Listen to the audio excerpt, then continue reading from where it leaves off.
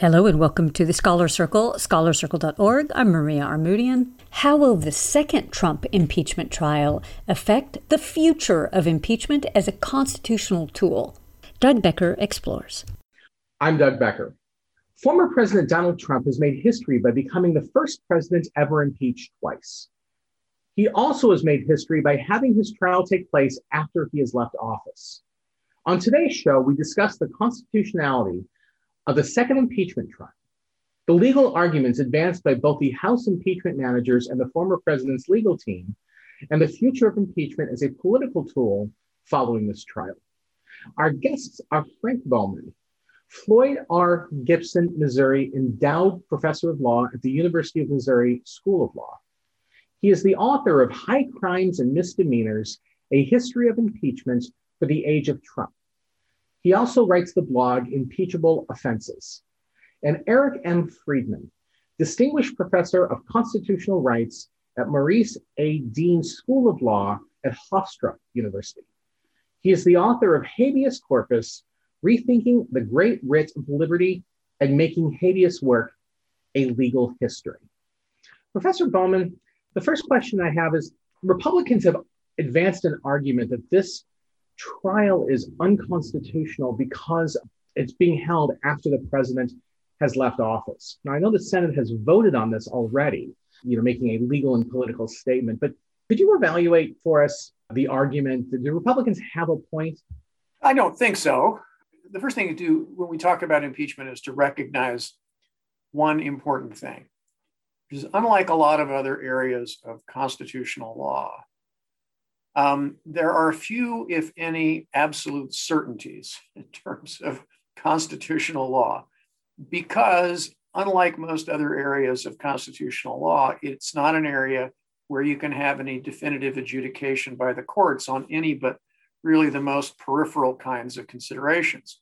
So when people who study and think about impeachment talk about something as being settled, I mean, we know that we really don't mean that, because no Congress can bind any subsequent Congress on most of these points. And it's really Congress that gets to decide. Now, I suppose the question of post-office jurisdiction by the Senate might be adjudicable by the Supreme Court, but I think it's the kind of thing that they'd be deeply unlikely to fiddle with. I think if the Senate says that it has jurisdiction, I think that's pretty much the end of the question for all practical purposes. But assuming that the Senate, like the courts, has the power to make some decisions about what the Constitution means and what they're supposed to do under it, that means we've got to argue this question. And this question about whether or not you can have a trial after somebody's out of office is at least debatable. It's not like the claim that is being made by Mr. Trump's defenders is completely insane. It's unlike, for example, to take a comparison that I like to use, in the first Trump trial, it was repeated by Trump's defenders that, well, in order for there to be a high crime or misdemeanor, the president's behavior must be an indictable crime. Well, nonsense. At least if we take the overwhelming consensus of people who thought and talked about this for a couple hundred years, no, it doesn't. But on the other hand, the point was raised, notably by Alan Dershowitz, and a number of senators seized on that claim and made it the ostensible basis for their vote to acquit Mr. Trump. So in the impeachment area, almost anything can be argued because there's no real tribunal to say now and forevermore, this is so and that is not. So with that long introduction, let me say that while you can make the argument that the Senate doesn't have jurisdiction now, I think it's a bad argument. It's a bad argument because it rests on a kind of tendentious, I think, kind of textual claim that because the penalties for impeachment are limited to essentially mandatory removal and optional disqualification, that anybody who can't be removed at the time of his conviction, therefore can't be tried in the first instance. And I just don't think that's a very convincing argument on its face. And moreover, I think it doesn't really comply with the framers' view about what this whole enterprise was for. That is to say, impeachment. They conceived of it as a means of dealing primarily with dangerous presidents. And one of the kinds of presidents or kinds of people they were most concerned about were people they called demagogues. That is, politicians, aspiring politicians who would aspire directly to the passions and prejudices of the people and thereby, bring themselves into power, and once in power, essentially transform themselves into autocrats or dictators. They believe, based on their study of the classical world and earlier republics, that people like this were a special and unique danger to republics. And I think that that's one of the principal reasons why they included the disqualification remedy, because they recognize that people like this, their danger is not eliminated simply by removing them from office, because this power of appealing directly to the passions of the people remains. And I think there are a few occasions when you can sort of look at the modern world and say, dang, the framers anticipated this problem perfectly.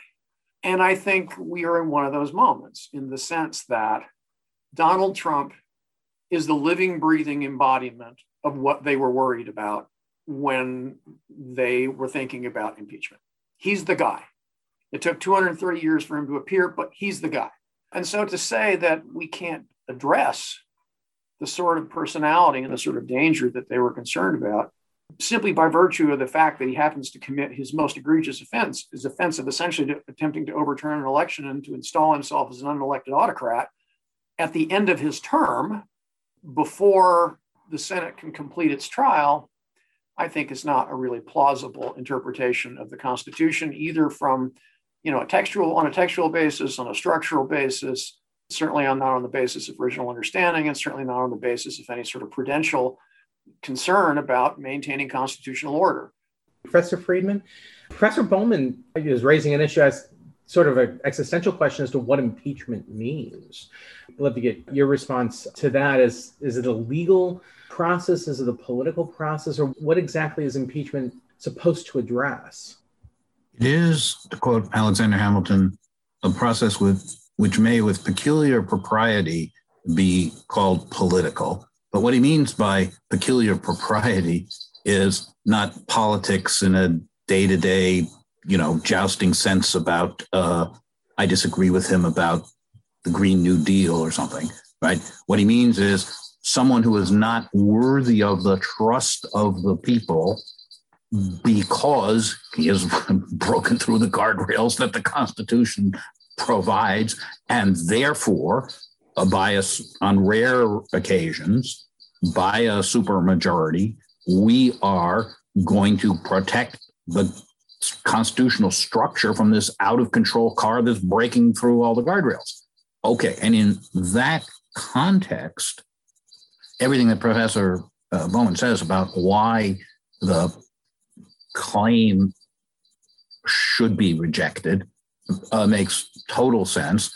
And yes, I, as a career constitutional law professor, don't believe much about constitutional judgments that are reached in the heat of combat on the floor of the Senate, as opposed to a lot of people who have actually spent a lot of time studying this. And in something that's rather rare in constitutional law, all serious scholars who have actually looked into it are of the same view, which is not usually the fact, but that's how it came about that most recently 177 of us signed the same letter taking the position that, yes, an out-of-office president can be impeached, notwithstanding that we disagree about pretty much everything else that may happen in constitutional law. But there's a reason for all that. First of all, there's the practical reason that Professor Bowman ended with, which is, what's being popularly called the January exception to impeachment, right?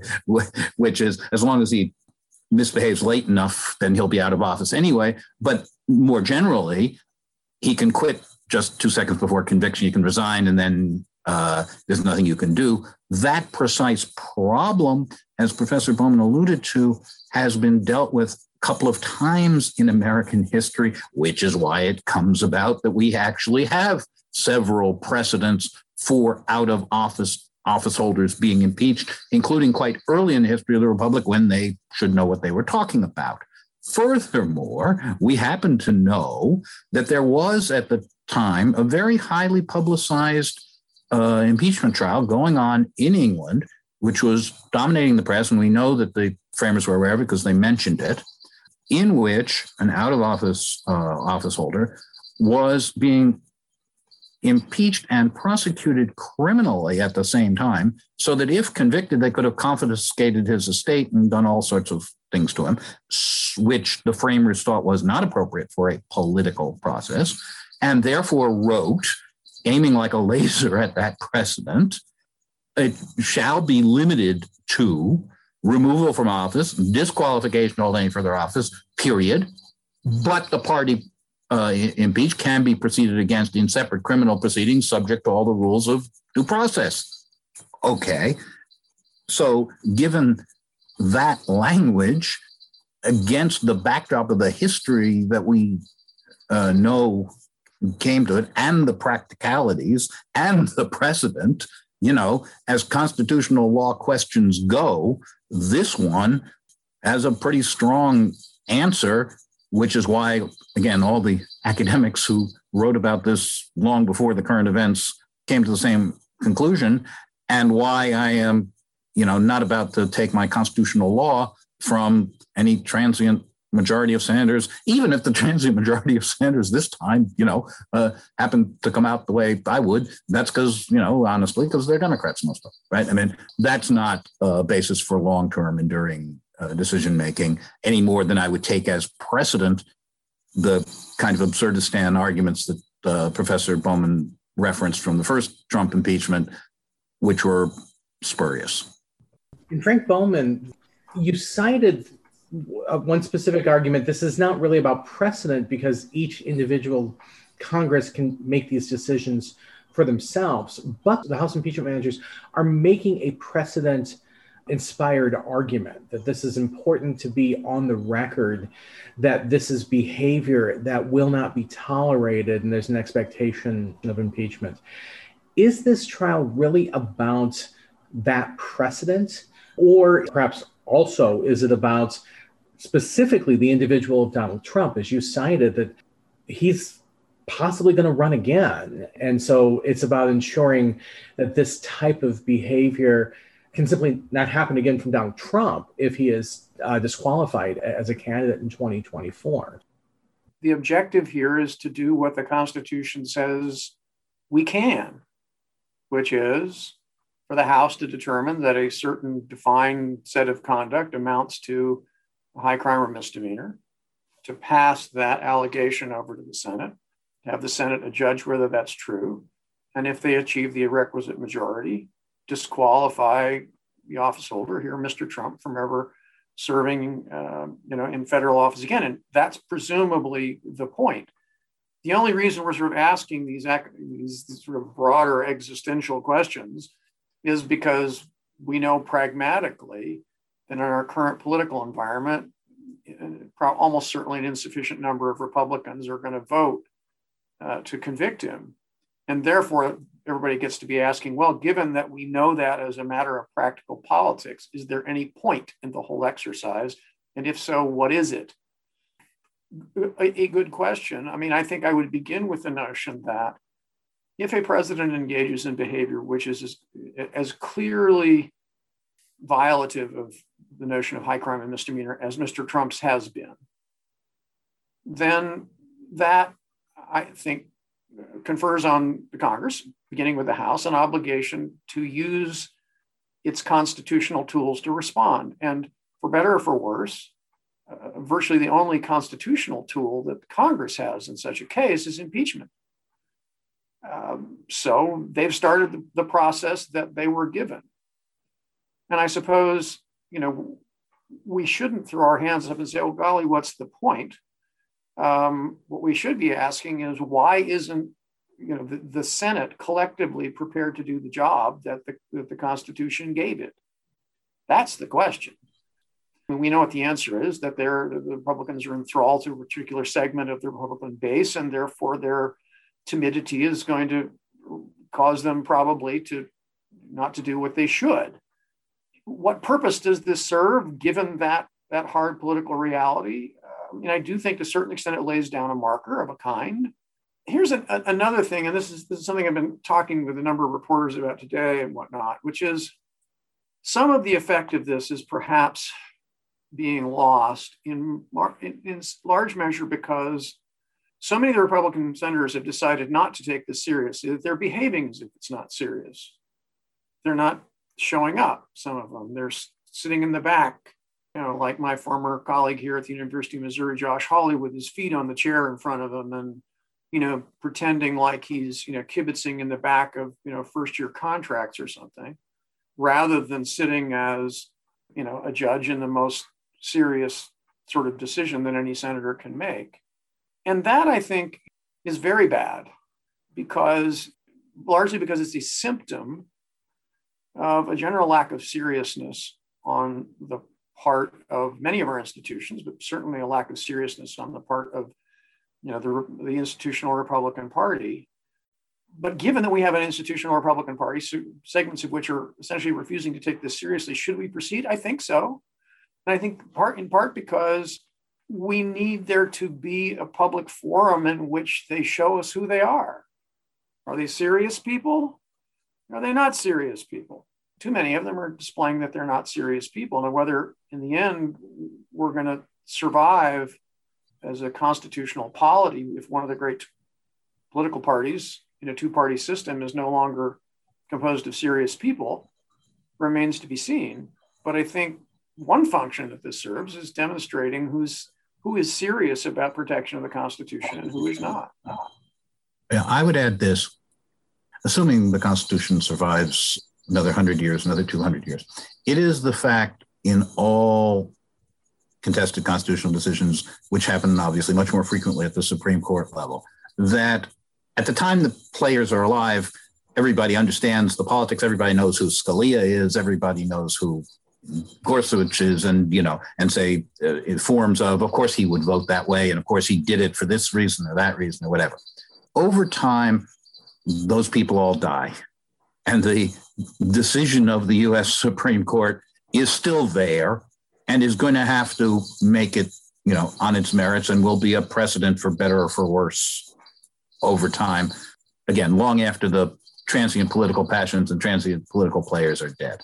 And we are still today citing what happened in impeachments long ago, including things like, okay, they dropped an article of impeachment against Richard Nixon because they thought that should be pursued as a regular crime through the criminal courts, which was about tax evasion. Tax evasion is not an abuse of the power of the office of president. You could do it. I could do it.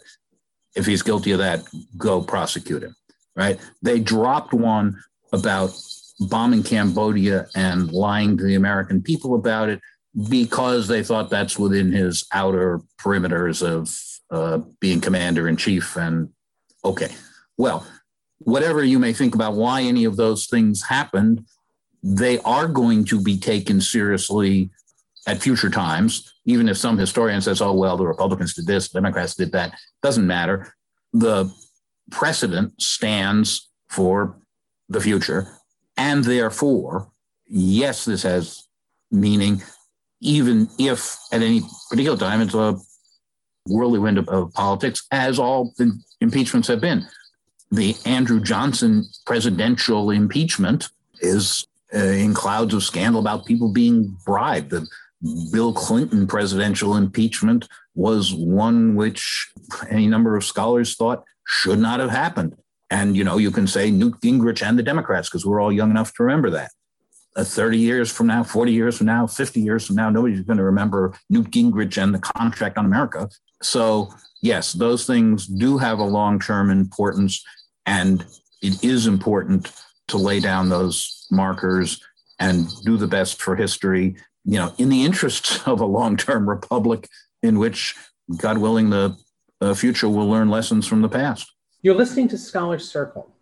We're discussing the second impeachment trial of Donald Trump with Frank Bowman of the University of Missouri and Eric Friedman of Hofstra University. Frank Bowman, you have a response to this? Well, certainly not to disagree. I do think that there is some danger, if we can call it that, of creating some unfortunate negative precedents here. If we have a case, as we do, against Donald Trump concerning his behavior from November 4th to January 6th, which is plainly as grave a dereliction of the president's constitutional duty as has ever happened in the course of our history. And yet somehow or other, we cannot summon 67 senatorial votes to get rid of or to convict him and then to disqualify him. I mean, that does create an unfortunate precedent for the future, because if something analogous happens in the future, people will say, well, there wasn't serious enough. Somehow or other, it wasn't enough of a high crime or misdemeanor to actually to merit conviction. That is troublesome. It is something of a risk in a situation like this. But you can't not do it based on the prediction that will happen, because that simply means that the political allies of the president have a de facto veto on what is or isn't going to be deemed a high crime or misdemeanor. And you can't even do it as long as they're willing to, to create this self-fulfilling prophecy that the conviction will not occur. Now, with respect to the particular charges in this case, one concern I do have a little bit is that by choosing to focus very narrowly on the incitement to insurrection in the so-called what you might call charging paragraph in the Art 1 article, and not focusing, as I think they might have, on the broader question of Trump's long scheme to overturn the results of a lawful election, that not only, of course, gives Trump's defenders some room to argue in the current case, but also there's almost a kind of an implication that somehow that stuff is less deserving of our attention than the fact that there was a riot. And my view is that the much more grave constitutional offense was the conduct that happened before the people broke in. And indeed, in my view, there would have been impeachable offenses galore were committed if no one had ever so much as set foot inside the Capitol building, because what Trump did was to try to overturn an election. What he did even on the 6th was to attempt to coerce or induce his vice president to do something that he had no constitutional power to do, which is to refuse to certify an election. Why did he send the people down there, even if he was just sending them down there not to riot, but to have a protest? Well, it was to induce the Congress to do something that it has no constitutional power to do, which is to refuse to certify the election so that in due course, Donald Trump can remain in power. That's in many ways a much more grave constitutional offense than simply inciting violence. And yet the way we've structured this to some extent, and I understand why, it's the emotional core of the claim, but to some extent it diverts attention away from the real essence of what Trump did, and maybe to a certain extent by doing it kind of defines deviancy downward, as if somehow or other that wouldn't be enough. Of course it's enough. Yeah, I agree with that. The focus on incitement, this is why I did not sign the letter of 144 scholars, which got many fewer signatures, that the First Amendment claim was frivolous, right? Because it's perfectly clear that if Al Sharpton had made that same speech at that same place in front of a Black Lives Matter rally and had gone and trashed the Capitol, not only could you not have convicted Al Sharpton for that, but the whole civil liberties community would have been springing to his defense, and rightly so. So that gets messed up with First Amendment, which has nothing to do with this, because Al Sharpton is not president of the United States. It was a total abuse of the powers of the office, exactly as Professor Bowman said. Not to be litigating court cases, obviously, that's fine, but to be bringing extra legal pressures on people not to do their governmental duties. That includes election officials in the states. That includes Vice President Pence. That includes members of Congress. And it is true that the whole frame of what really is the abuse in just flatly refusing to accept the verdict of the voters, even after it's been upheld by the courts and certified by all the authorities and so on, is really the core of the misconduct in this case. And Professor Bowman's quite right. That would be still the core of the misconduct if the ralliers had gone out and, just yelled and shouted outside the Capitol in an attempt to get Vice President Pence to do something which would be a violation of his constitutional duties. So yes, that's true. This was not as well written, as well thought out as it might be. But again, you can understand why, partly because of the emotional reaction to just being almost killed in your own offices, and partly to the fact that writing up what we have just said, would have taken more time and effort than was available, partly because there would have been an even more messy constitutional situation if they hadn't gotten those articles through while he was still in office, right? In theory, you can bring the entire proceedings against a former official, but, that gives all the more constitutional smokescreens to throw up, and they were eager to do it before Inauguration Day. And so, in classic terms, good enough for government work. So the last question for both of you, it appears as though the president is likely to be acquitted, as we're recording this. And so therefore, he would have been impeached twice and acquitted twice. So first, is impeachment as a process as outlined by the Constitution broken? The difficulty of getting convictions, certainly in an age of hyperpartisanship, but actually historically, there's only ever been one member of the other political party to vote for removal, at least at this point. That's Mitt Romney in the last trial. So if it's broken, can it be fixed? If it's not broken, what lessons should we take from this? And then as a potential explanation, I know the Senate has the option to acquit, but I believe they have the option to acquit, but then from a majority vote disqualified Trump from running from office. They do not have that option. You're shaking your head. So therefore, you have to convict by 2/3 before you can disqualify, is what we're both saying. Okay, so that's not an option. That's not a suggestion. Can this be fixed? Does it need to be fixed? Professor Bowman. Well, even though it is true, no president has actually been convicted in an impeachment, I would say that up to the Trump occasions, impeachment either worked pretty well or came close enough, to borrow from Professor Friedman, for government work. In Andrew Johnson's case, he escaped conviction by one vote.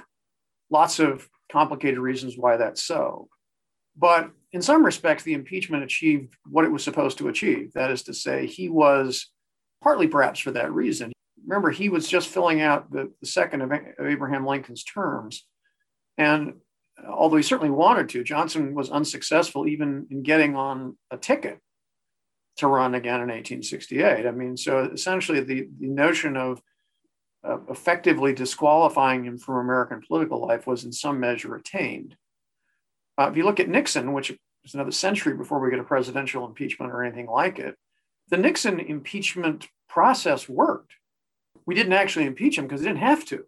And we didn't have to. You just mentioned, and it's often mentioned, that Mitt Romney is the only person in another party, president or senator of another party, who's ever voted to convict. But if you look at the Nixon precedent, Nixon resigned because the members of his own party, House and Senate, marched down Pennsylvania Avenue and said, Mr. President, A, you're going to get impeached in the House.